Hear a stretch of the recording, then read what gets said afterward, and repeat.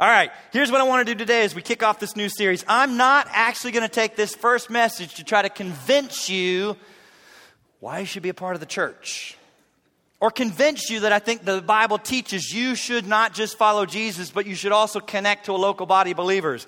I do believe if you read the Bible and you're honest about the New Testament, you'd have to come to the same conclusion. That it doesn't just point you to Jesus, it points you to the local body of believers as well.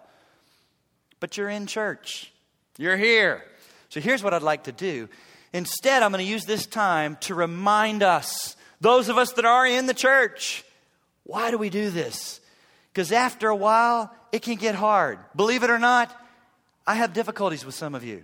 Believe it or not, you have difficulties with me sometimes. Why should we keep doing this? Why not just scatter on our own and we wouldn't have to deal with the weaknesses and immaturity and conflict and difficulties of trying to be together? Let's remember what the Bible says, because we can be so conscious of what's bad and what's wrong and what we think was better and what just shouldn't be. But oh my goodness, I want to show you why it's worth it.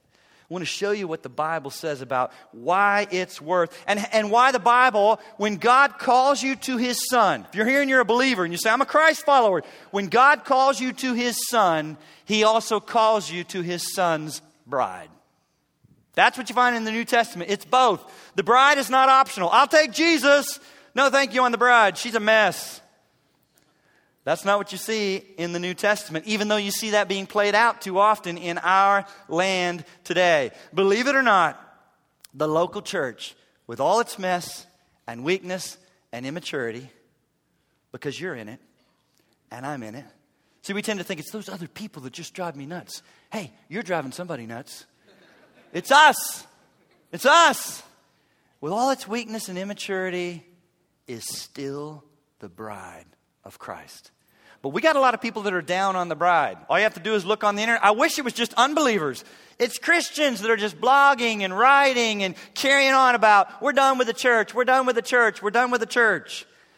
About 3 years ago, Jesus Christ graced the cover of Newsweek magazine. It was not the first time He made the cover. It's not likely to be the last time He makes the cover. But this time, about 3 years ago, in April 2012, He graced the cover of Newsweek magazine in a feature article by Andrew Sullivan that stated, "Forget the church, follow Jesus." And it seems like that's what a lot of people are inclined to do today, especially here in the West, in America. You don't find this so much in other countries, but in our individualistic, Lone Ranger, John Wayne, we made ourselves, we can do this, it's just me and Jesus. You find it a lot in the West. Forget the church. Just follow Jesus. So-called experts that are supposed to keep us in touch with what's trending and what our culture keeps declaring about the church ad nauseum, is that the church is just a dinosaur who's gasping out her last breaths. Problem? They've been saying that forever now. And she just keeps hanging on there. She just won't die. I'll tell you why she won't die. God's not going to let His bride die. She's not going extinct, my friend. Until Christ returns, they'll be His bride, and He loves His bride, and so should you. She's not going to die. Best-selling prognosticators like George Barna, who's been researching the church for over 2 decades now, even goes so far as to say this in some of his latest books. Very matter-of-factly, George Barna says, and I quote, "If the local church is the hope of the world, then the world has no hope." Wow. Talk about down on the bride. Here's the problem. George Barna may be researching and polling and doing exit polls on everybody that's leaving their local churches so unhappy. Here's what he's failed to do. He's failed to keep reading his Bible. And he's failed to ask God and poll God one more time and ask God what He thinks about the local church. And God still has some amazing things to say about the local church and why you ought to be a part of one. So here's what I want to do in the time that we have today. I want to give you 3 reasons why it is worth, now listen to how I word this, why you should not just follow Jesus, but you should risk, and it is a risk, investing your life and getting your hands dirty and your heart very possibly bruised by being part of a local church. Anybody that's here and that's been a part of a local church any length of time, put me at the head of the list, has gotten your heart bruised. You've gotten hurt. You've gotten bent. You've gotten disappointed by another believer. It's one thing to get it at work with unbelievers, but when it happens in the church, you think, I thought these were, these are Christians. But remember, they're still sinners and they're still in process. You could get hurt here. But I want to give you 3 reasons why God calls us not just to follow Jesus, but to risk getting your hands dirty and your heart very possibly bruised by investing in a local church and stepping in there with brothers and sisters in Christ. Reason number 1. Here's why you should do it. The gathered church in all her weakness is still the place where God has chosen most to put on display His wisdom, His glory, and His Son, our Savior, Jesus Christ. Does God put on display His wisdom and glory in other ways? Sure. You can see it in a sunset, in a mountain, in a river, in the ocean. God's word says in Psalm 19, the heavens declare the glory of God. But listen to me. He says from God's word, when He wants to most put on display His wisdom, His glory, and His Son, He does it in the church. You say, you're kidding me. I know, it's hard to believe sometimes. Let me show you from Scripture. Hope you have a Bible, because oh my goodness, we're going to tear them up today. We're going to use them today. Bring a Bible with you when you come to Grace Fellowship. Because it doesn't matter what Brad Bigney or Peter or Ryan or somebody else says, but I want you to know what the Bible says. I want you to know what your God says. Ephesians chapter 3. Ephesians chapter 3, beginning in verse 8. Ephesians chapter 3, beginning in verse 8. Paul the Apostle is talking. To me, who am less than the least of all the saints, this grace was given, that I should preach among the Gentiles the unsearchable riches of Christ, and to make all people see what is the fellowship of the mystery, which from the beginning of the ages has been hidden in God, who created all things through Jesus Christ, to the intent that when, if you got the New King James, what's it say? Right now, in this age, in this new covenant of grace age. We're not under the law. We're not way back there. Jesus came, lived, died, rose again, ascended to heaven. He's preparing a place for you, and He's coming back. In this age, while we await His return, where does God say He's going to manifest His wisdom most? That now the manifold wisdom of God might be made known by, say it. Say it louder. Say it like you love her. The church. That the wisdom of God, the manifold, that means the variegated, diverse, that amazing, inexhaustible wisdom of God now might be made known by the church. And now look who's watching it happen. When He makes it known and He puts it on display, who's the audience? Sure, human beings, I hope, pick up on it. But He says, might be made known to the principalities and powers in the heavenly places. Demons, Satan, and angelic beings see this. And God says, I'm going to show my wisdom, my manifold wisdom. I'm going to put it on display before them in the church. Even the angels lean in. And this is something they don't understand, because the gospel's not for angels. God doesn't redeem angels. They're not created in the image of God. They don't have a soul that lives forever. They watch this and say, we don't get the gospel and we don't get the church. But God, look what God's doing in that. Look at those people. Look at those. They're pathetic. We don't know why God puts up with them. But look, He is choosing to put on display His wisdom in the church. In the church. In the church. Now let me help you for a minute. If you're finding yourself thinking, but the church is so filled with problems and immaturity and weakness and, well, where does 2 Corinthians 12 say God's power is most demonstrated? In the midst of our great power, and we got it so together? In weakness. Weakness. Because when you get around the church and you sense any grace, any mercy, any power, any hope, you end up saying, what else is here? Because it can't be them. God says, that's how I want it. That's how I like it. I can put on display my wisdom and my glory and my Son, in the midst of a local church, in front of the principalities and powers in the heavenly places. Verse 11, according to the eternal purpose which he accomplished in Christ Jesus our Lord. Skip to verse 20, because this is good for you if you're sitting there thinking, how's he going to do that? There is no way. I haven't been a part of a church yet that I think is. Verse 20 is for you. Now to him who is able to do exceedingly abundantly beyond all that we ask or think. Look at me. You could think, that ain't going to happen. There's no way. Even if we prayed really hard. Hallelujah, he tells us, now to him who's able to do more than you could think, more than you could ask for. To him who's able to do exceedingly abundantly beyond all that we ask or think, according to the power that works in us, to him be glory. Where? Say it. Say it again. In the church, by Christ Jesus, throughout all ages. In case you're thinking, well, he did that for a while. He sees it's not working. He's moved on to another plan. God's not moved on to another plan. In the church, by Christ Jesus, throughout all ages. So all this nonsense that now with technology, we can just have an internet church and everyone can just boot up and look at and that's so much better. And wrong.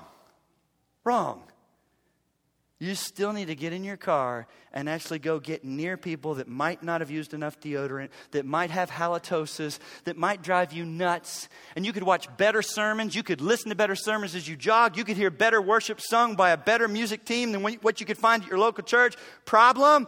He meant for you to get up close to other saved sinners. There's something he wants to happen in us by that context that cannot be accomplished by you listening to John Piper and other much more wonderful communicators and listening to better music and together. Glory in the church by Christ Jesus throughout all ages, world without end. Amen. Number 2. Let me give you another reason you should not just follow Jesus, but risk investing in a local church. Number 2, the gathered church is not just an embarrassment and a hindrance to avoid. We got people writing today and blogging today like she's just one big embarrassment. Has the church done, said, and behaved in ways that it is quite embarrassing? Louder. Yes. Oh my goodness, there's times that I just think, Well, let me ask you this, if you're married. Has your wife ever embarrassed you? Don't out loud say anything. But let's be real. Haven't there been those times like, love her, not right now, but love her. She's got so many strengths. That's not one of them. Not my wife, but I've just heard, There's going to be times of embarrassment. But I hope you didn't say, we're so done. It's just an embarrassment. Are there times as you go through life, you can have a sense of, I could do this thing called life more like an individual SWAT team, just me, so much better. You're bringing me down, baby love. This just, it slows me down dealing with you and your stuff. Others, I know. I hear from others because I counsel. But do we throw in the towel and say, it'd just be better alone? No. Hey, the church, the gathered church, and all her weakness is not just an embarrassment or a hindrance to avoid. Get this. She is a massive help to embrace if you want to persevere and finish well in the Christian life. You say, you're kidding. I just have this sense that I could do this better without the church. You may have a sinful, fleshly sense, but you better read your Bible and say, God, not what I feel, not what I think, not what I've experienced, but what do you say? Not what I feel, not what I think, not what I've experienced, but what do you say? And I'm going to believe what you say. But let me show you from the Scripture. Well, before I show you from the passage we're going to go to next, let me give you an illustration of what I'm talking about. Mark Dever, pastor and author, talks about a conversation he had because this sense that the church is a massive help to help you persevere and finish well is the very antithesis of sometimes what you hear being written and talked about. Like you could do better without the church. You could be more effective without the church. He says he had a friend while he was in graduate school. A friend that was passionate about ministry. Passionate about ministry and involved in a ministry. but not a ministry that was really connected to any one particular church. But he says, while we went through graduate school, we both did attend the same local church. But he says, this guy, his friend, would just show up on Sunday very late, about halfway through the service, and just slip in just in time for the sermon. So he says one day he looked at his friend and decided to ask him about his half-hearted, poor, He said, what's up? Why do you come late and just slip in? He said, I don't get anything out of the rest of it. And he says, I looked at him and said, have you ever thought about joining the church?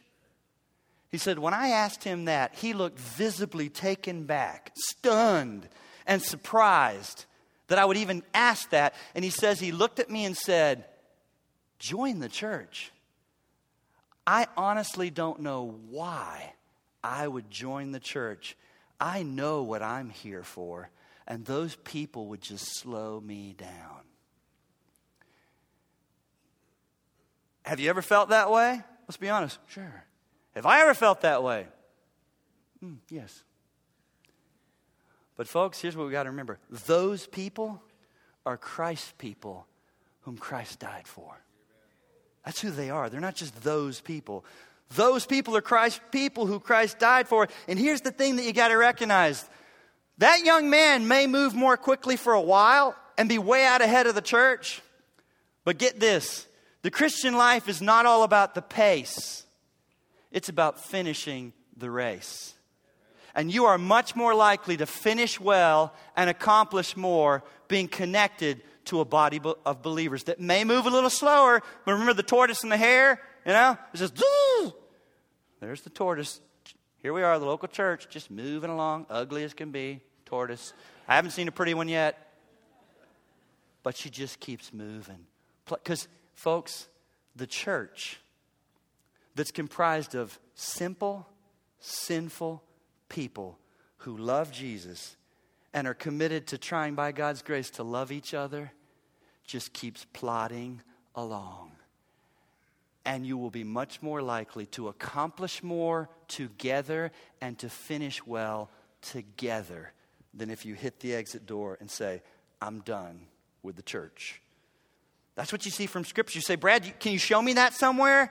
Yes. Go to Hebrews chapter 12. It's a passage that you're probably familiar with if you've been in the church at all, but you may have never made the connection to church from this passage. Church, other believers at close range. Hebrews chapter 12. Hebrews chapter 12, beginning of verse 1. Therefore, and here's what I want you to notice as I read through these three verses. I want you to look at pronouns. See how many are singular and see how many are plural. Therefore, we also, since we're surrounded by so great a cloud of witnesses, let us lay aside every weight and the sin which so easily ensnares us, and let us run with endurance the race that is set before us, looking unto Jesus, the author and finisher of our faith, who for the joy that was set before him endured the cross, despising the shame, and has sat down at the right hand of the throne of God. For consider him who endured such hostility from sinners against himself, lest you become weary and discouraged in your souls. Now, before I unpack some of what's there, I hope you heard it. We, us. Since God, by his Holy Spirit, chose to give us a running picture of the Christian life, let me get you to think for a minute. We're not talking about a sprint. So the Christian life is not a sprint. It's a marathon. It's long distance running. I love Eugene Peterson's phrase, the Christian life is a long obedience in the same direction. A long obedience in the same direction. Christian life's not a sprint. It's a marathon. So if you know anything about long distance running, think about how often you see runners who get together with other runners and run together. Well, that's a pain. You got to get your schedules together. You got to pick the place you're going to run. You got to get in your cars and burn up $3.50 a gallon gas to get there. Just run in your neighborhood. All by yourself. Get done sooner. Don't have to wait on that late person. In Albany, Georgia, we go there for 2 or 3 weeks each summer because that's where my wife grew up. And there's a Starbucks I love to go on Saturday morning early. And it's got an outdoor patio. And I'm sitting there drinking my good coffee and reading my Bible. And one day there was just people, gradually, they began to arrive in their cars and park and get out on the sidewalk in multicolored, beautiful outfits and start exercising and stretching and doing these things. against the wall. And I thought, why would you have an exercise group meet here publicly on the sidewalk by Starbucks? Not an exercise group. Once about 12 and 15 of them were there, they were just stretching, and they stood up, and they took off running. Together running on a Saturday morning. In our neighborhood, I live in Fort Wright, which is near Covington Catholic Boys School. In the springtime, there'll be a herd of teenage boys that will just come galloping through our neighborhood. 20, 25, 30 of them in a herd together. It's the long-distance team from Cov Cath practicing together. Even here in our church, I've heard of friends that are runners who get together on a Saturday, drive here to the church parking lot from Burlington, Hebron, wherever. Takes more time, park their cars, stretch, and whatever that is you're doing. And then they run, say it, together. Why? Because you can run further together. You can last longer together. If for no other reason, it's just shame. I cannot stop. No one else has stopped. I keep hoping that there's someone older than me. There's a woman that hasn't stopped. I will not stop. Shame alone can keep you going for a while. You run by yourself. I've done a little bit of it all by myself. My lungs are just burning. They're screaming. I think something's going to explode. Just stop. Why go on? Stop. My whole body's screaming, stop. When you're with others, it's like, oh no. No, I'll hurt myself before I stop. You can run longer, you can last longer, and you can stay more motivated. How? Say it again. Because this is not a sprint. It's a marathon. And you do better together. And God knows that. Together. Now, before I unpack some things from these verses, let me also make a statement. Because I hear this a lot. And it breaks my heart. I'll hear people who pull back from small group or pull back from church because they'll say, I don't feel like I have what everybody else has. I don't know my Bible as well as they do. I don't feel like I belong. And I want to make a statement to you. The church of Jesus Christ, the local church, is not for people who have arrived. It's for people who are going somewhere together. There's this sense that, all these people have it together and they've arrived. If you'd get here and plug in with us, you'd realize, so not true. But from a distance, you can think, I don't fit, I don't belong, I actually have some struggles. The church is not for people who have arrived. It's for people who are going somewhere together for the glory of God. Jump in. Because here's the other thing. Even as you go together in a group, that Cov Cath group of boys that come trampling through my neighborhood and I'm out working in the yard, it's like, there's a massive herd that kind of goes through at the same time. And then 30 seconds later, there's like 3. And then 30 more seconds, there's like 2, 3. And then like 2 minutes later, there's 1. And you're like, buddy, sad. But he hasn't quit at least, So we're strung out. You may be that person. But you're still part of our group. They're spread out. Everyone doesn't look the same. Everyone doesn't have the same ability. God hasn't done the same amount of work or grace in you. But there they are running, say it, together. And you're more likely to go further, last longer, and stay more motivated. How? Together. So now let me point out some of that togetherness. Because these verses are just jam-packed with togetherness. Here's the first thing I want you to notice. The church can help you recognize and lay aside things that you're not even seeing about yourself. Did you know that? You say, but it's me. It's my life. It's my heart. Surely I would know. Let me help you. Jeremiah 17:9. The heart is deceitfully and desperately wicked. And who can? You need help. I need help. The church, other people at close range in your life can actually help you see things you're not seeing about yourself. Verse 1, look at it. Let us lay aside every weight and the sin which so easily ensnares us. 2 things that can slow you down in the Christian life. Weight and sin. We're not talking about overweight. We're talking about just things in life. It's not necessarily a sin, but it's a hindrance, and you won't give it up. It's amazing. Someone will just be saying, I'm struggling, I'm really struggling. But they got this thing that they think they have to, and someone else can say, put it down. Get rid of that. I have to have that. Laddie, let it go. Let it go. It's slowing you down.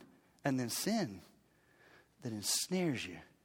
And someone else can help you and say, listen, look what you're doing. The church can help you see things about yourself that you're not. We're supposed to, notice it doesn't say, get alone in the woods and pray and ask God to show you. I do that. I do days of prayer and fasting and say, God, show me my own heart and what I'm not seeing. But folks, this passage is saying, let who? Say it. Us lay aside every weight and the sin which so easily. We're supposed to be doing this together. Someone else can help you see something you might not be seeing about yourself. Number two, the church can help you keep going when you feel like quitting. There's going to be times you feel like quitting. Let us run with endurance. You notice it's not a sprint. It's long distance. So you better have some endurance. The race that is set before us. And that word endurance in the Greek is hupomeno. And literally it means to stand up under and not collapse or crumble under a weight. Life's hard. Parenting's hard.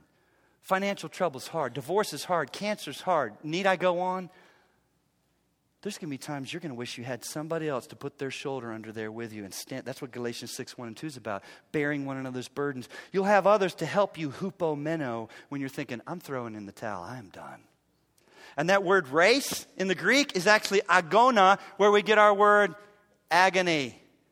Oh man, if you do any long distance running, you know there's some agony where your body just screams, and runners talk about that, hitting that wall, trying to get to that other side where you kind of have that, oh man, it hurts. There's some agony in the Christian life, this race that we're in. If you're connected with others, you'll have some hupomeno to endure and not throw in the towel. Thirdly, look at what else you can get as you're connected to other believers. The church can help you focus on the right things as you run. Anybody who's done any distance running knows that it's critical where you fix your eyes. You better pick a point out there. You don't want to be focused on the right here, right now. You better pick a spot, pick a spot, pick a spot. Never's been more true about the Christian life. And what it says, it's right there in verse 2. Looking unto Jesus. And in the English, it doesn't come through as it should as strongly. In the Greek, it's a plural verb that you could say, it ought to be looking together to Jesus. We're supposed to do this together. That's why when we come together on Sunday morning, we sing great truths. And sometimes you think, why do we sing 20, 30 minutes? Just get to the sermon. Folks, there's nothing we do more important than singing. Now, if the songs are pathetic, let's just get to the sermon. By God's grace, our worship director, Brad Spence, doesn't pick pathetic songs. There's songs that are biblical, that are singing great truth. And as you sing it together, it resonates in your heart, and you're looking together to Jesus. Looking together. And here's what I love. The verb there is aphoro, and it literally means to look away from one thing to fix your gaze on another. Away from to fix. What do we tend to obsess over and fix our gaze on? The right here, right now. My latest problem, my whole world shrinks down to that. And I very often need others to help me lift my spiritual chin and say, wait a minute. There's more. Look up. Looking unto Jesus. Look away from and towards. You can do that better with others around you. And then he drives it home again in verse 3. For consider him. The word consider there in the verb tense is plural. All of you, y'all consider this. That's how Paul would have said it if he was right here in English. Or if he was from Pittsburgh, use guys, consider this. Together. And the word consider there is the Greek word analogizomai, from where we get our logistics or accounting.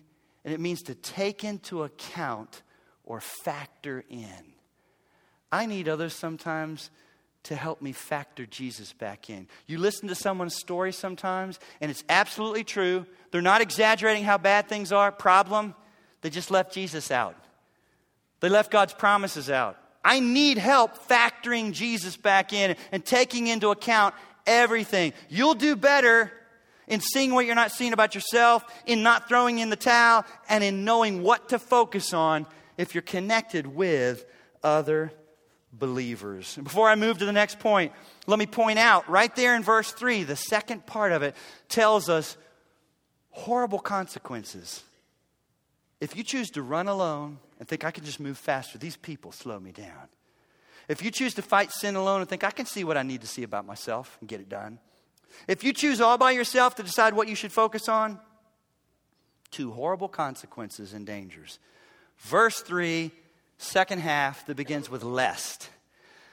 lest you become, say it, weary, and what else? Discouraged. Where? Oh my goodness, that is more than just tired that a good night's sleep will fix. When it's in your soul, when it's on a soul level. And the word weary right there in the Greek is kamno, which means sick. Sick. You get soul sick. Your soul can sour. News alert, you may avoid some inconvenience and getting your feelings hurt by not being around other believers, but here's what also can happen. Your soul can sour all by itself. And you get soul sick. Here's the other thing. That word discouraged, oh, this is really good.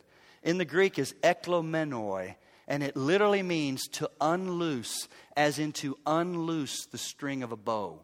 Snap it.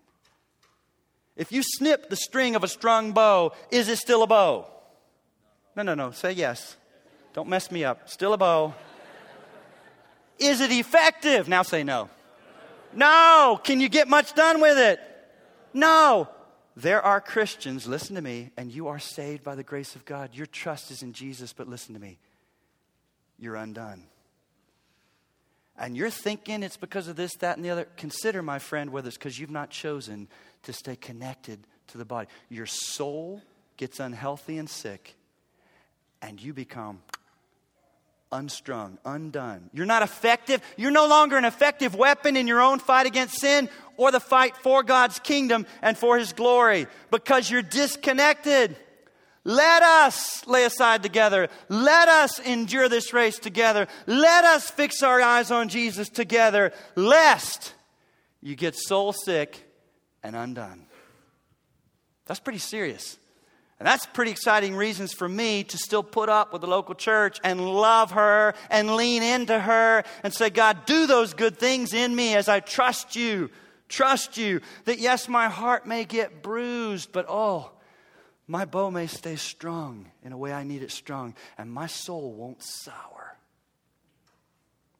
Number 3, the gathered church.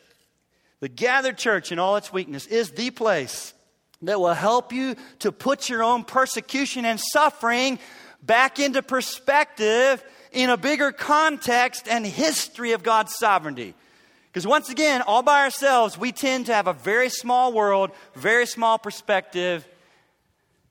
When you're connected with the gathered church, folks, the church has been around a long time.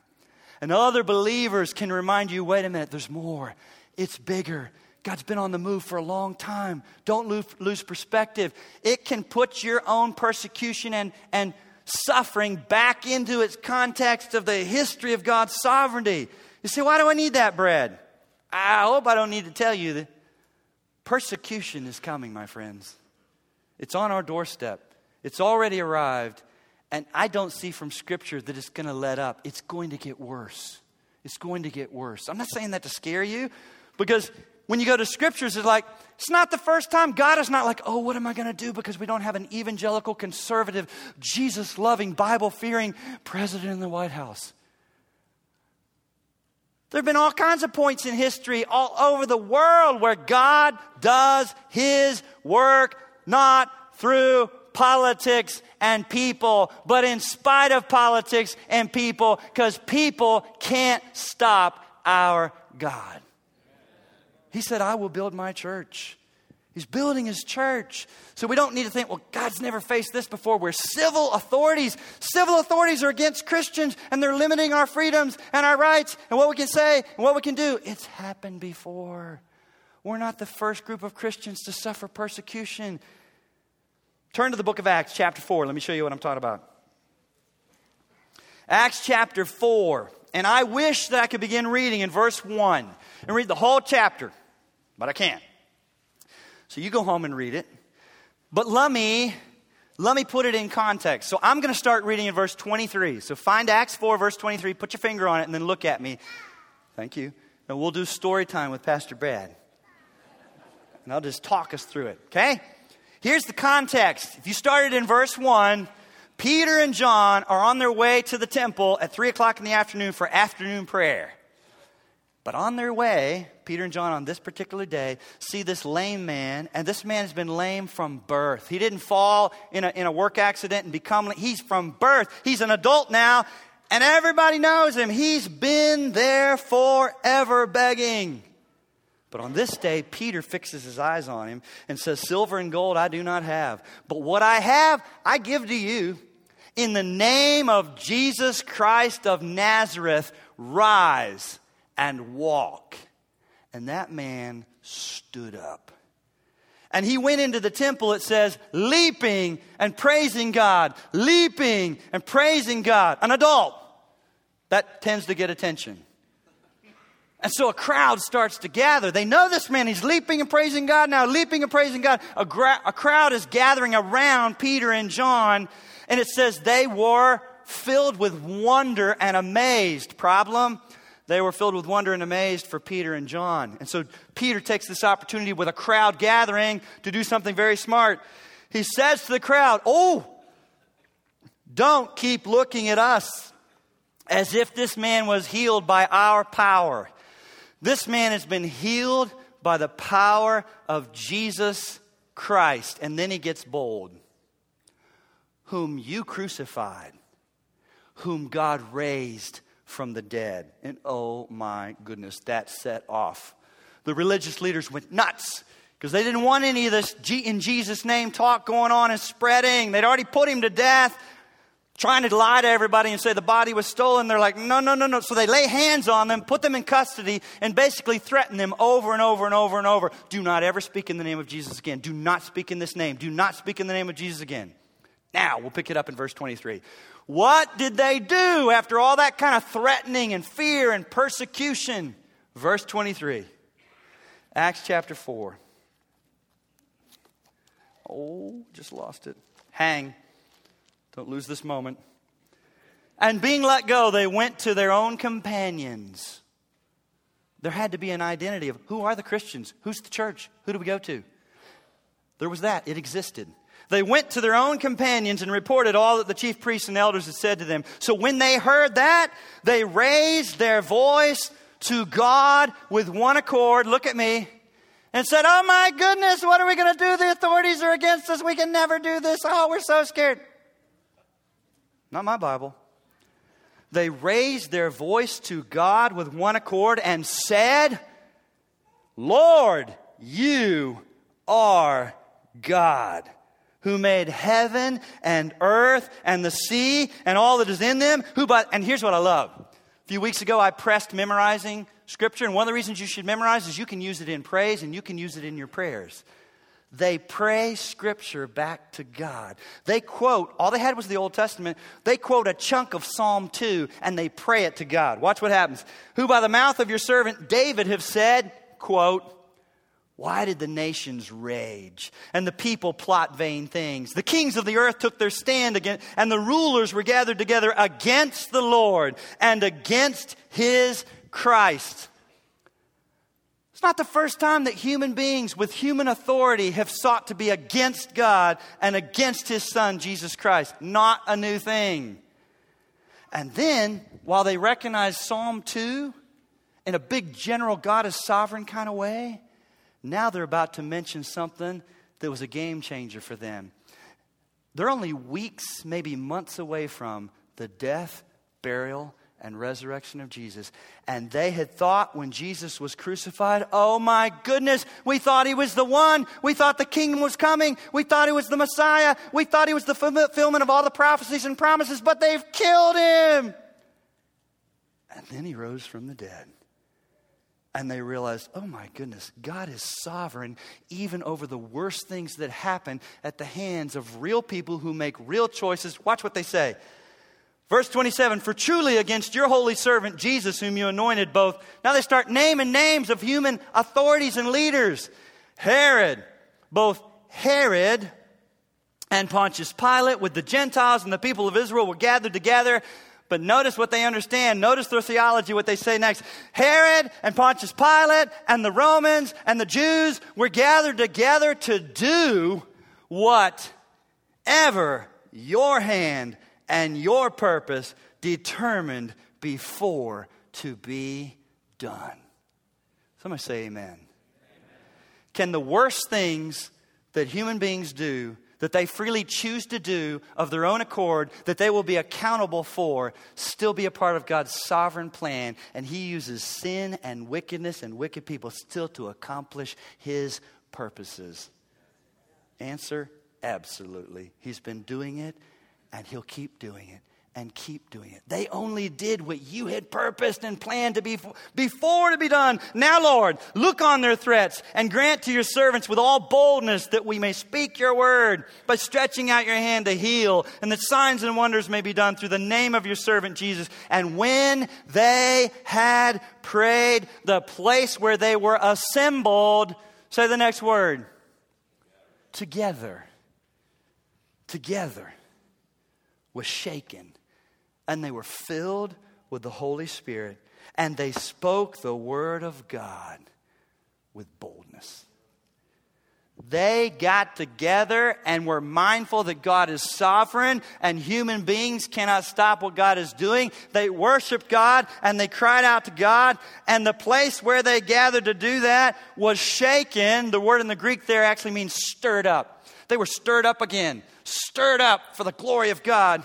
They were filled with the Holy Spirit, and it doesn't say they barked or they laughed or they did bizarre things.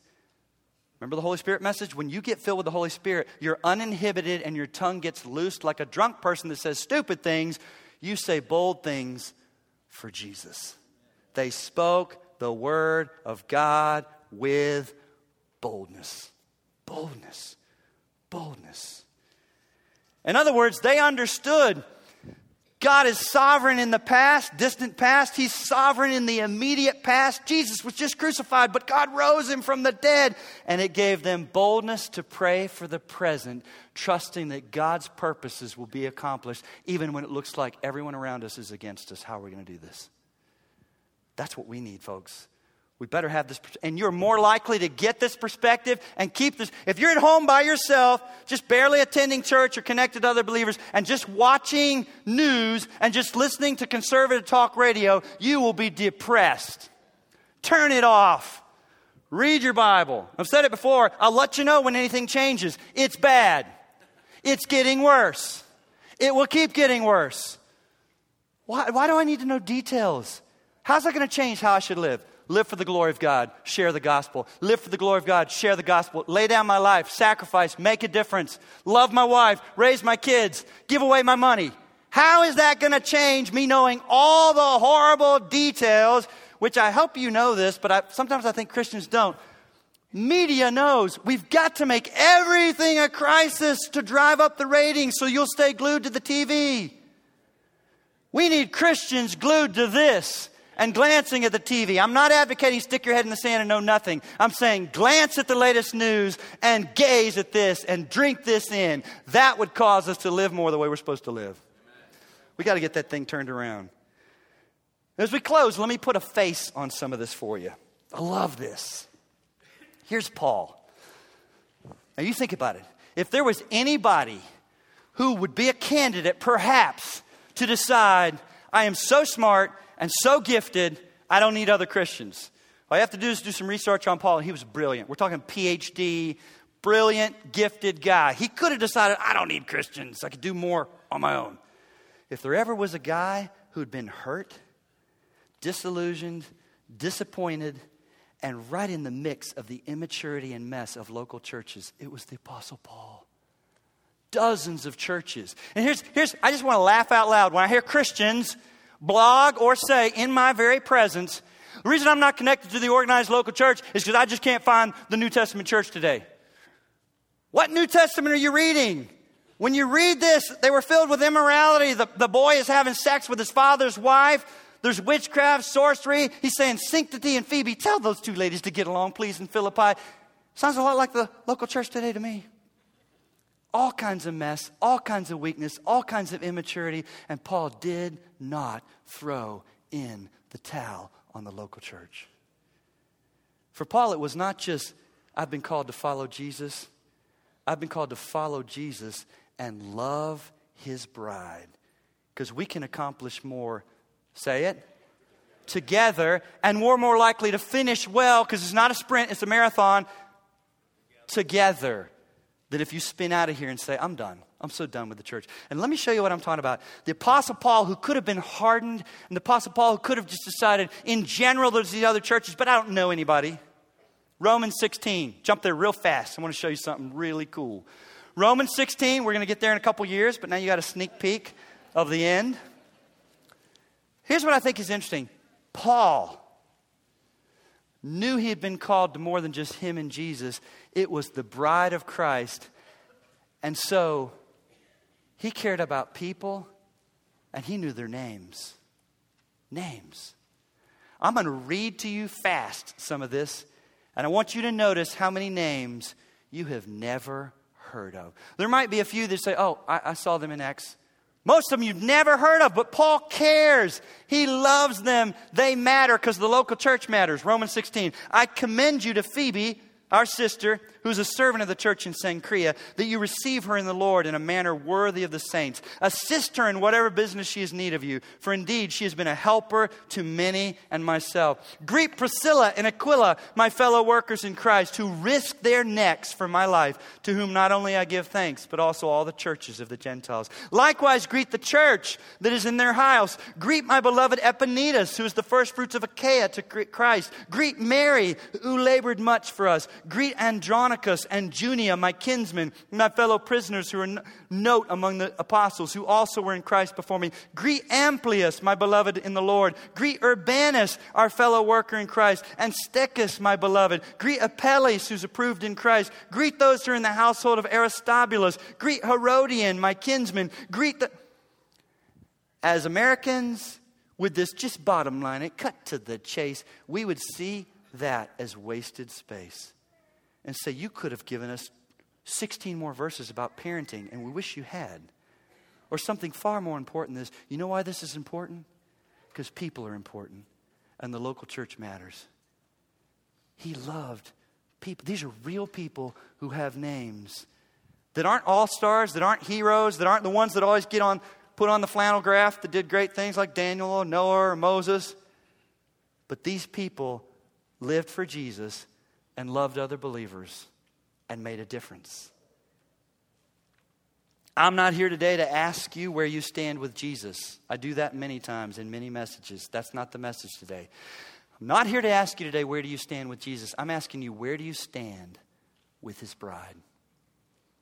Where do you stand with his bride? God knows what he's doing, and he thought it was a good idea to call us not just to Jesus, but to Christ's bride. And yes, we will frustrate you. And we're going to slow you down some. And your heart may get bruised. But we're much more likely to accomplish more, say it, together. And to finish well, say it, together. God knows what he's doing. So I want to ask you, what about you? Do you have the courage to stand, the confidence to speak up, and a heart that's willing to sacrifice to see lost people come to Christ? If not, let me ask you to consider, maybe you've never considered, that it's because you're not plugged in with local believers enough, and so your soul is sick and your bow is unstrung. And so your wheels are just spinning. Those people may be the very people you desperately need in your life to get healthy and to become effective in your own fight against sin, as well as in your fight for God's kingdom. Father, thank you for your word, and thank you not for just calling us to Jesus, and we love it, but for calling us to his bride. And you know what you're doing, and that you've chosen to put your wisdom and glory and put your Son on display in the church, and then to manifest your power and glory by the church in this age. Use us to be a part of that. We pray in Jesus' name. Amen.